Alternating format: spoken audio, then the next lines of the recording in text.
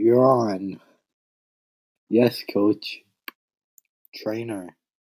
Action.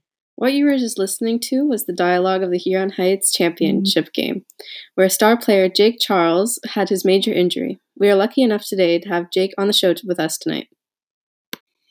Thank you for having me on the show. I've been watching it for a while. Please tell us what happened during the game. It was a simple play. We ran it many times. I swooped around the offensive line, running to make a tackle, and out of nowhere, a wide receiver ran headfirst, hitting me.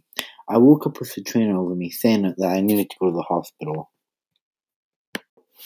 I know, I had seen the game, and the hit was brutal. Could you tell us what had happened when you were at the hospital, when you were administered? When I was first admitted to the hospital, they said I had a CTE. A CTE is pretty much just like a concussion. The symptoms of it include depression, shakiness, memory loss, difficult breathing, and emotional instability. So, after all of that, we have a question for you.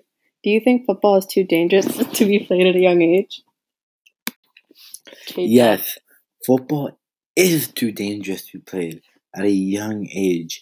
CTEs are very common in football and undetectable unless seen through an autopsy.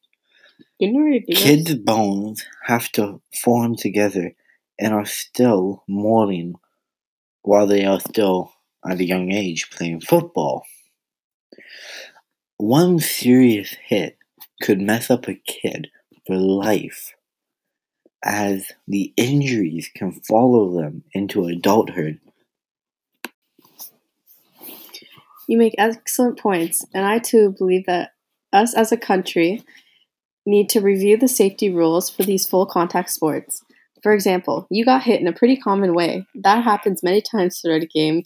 That causes pain. This just proves that football is too dangerous. Anyway, thank you for being on the show, and we hope you have a speedy recovery. Thank you for having me on the show. It's been a blast. I'd like to see you all next time. Goodbye.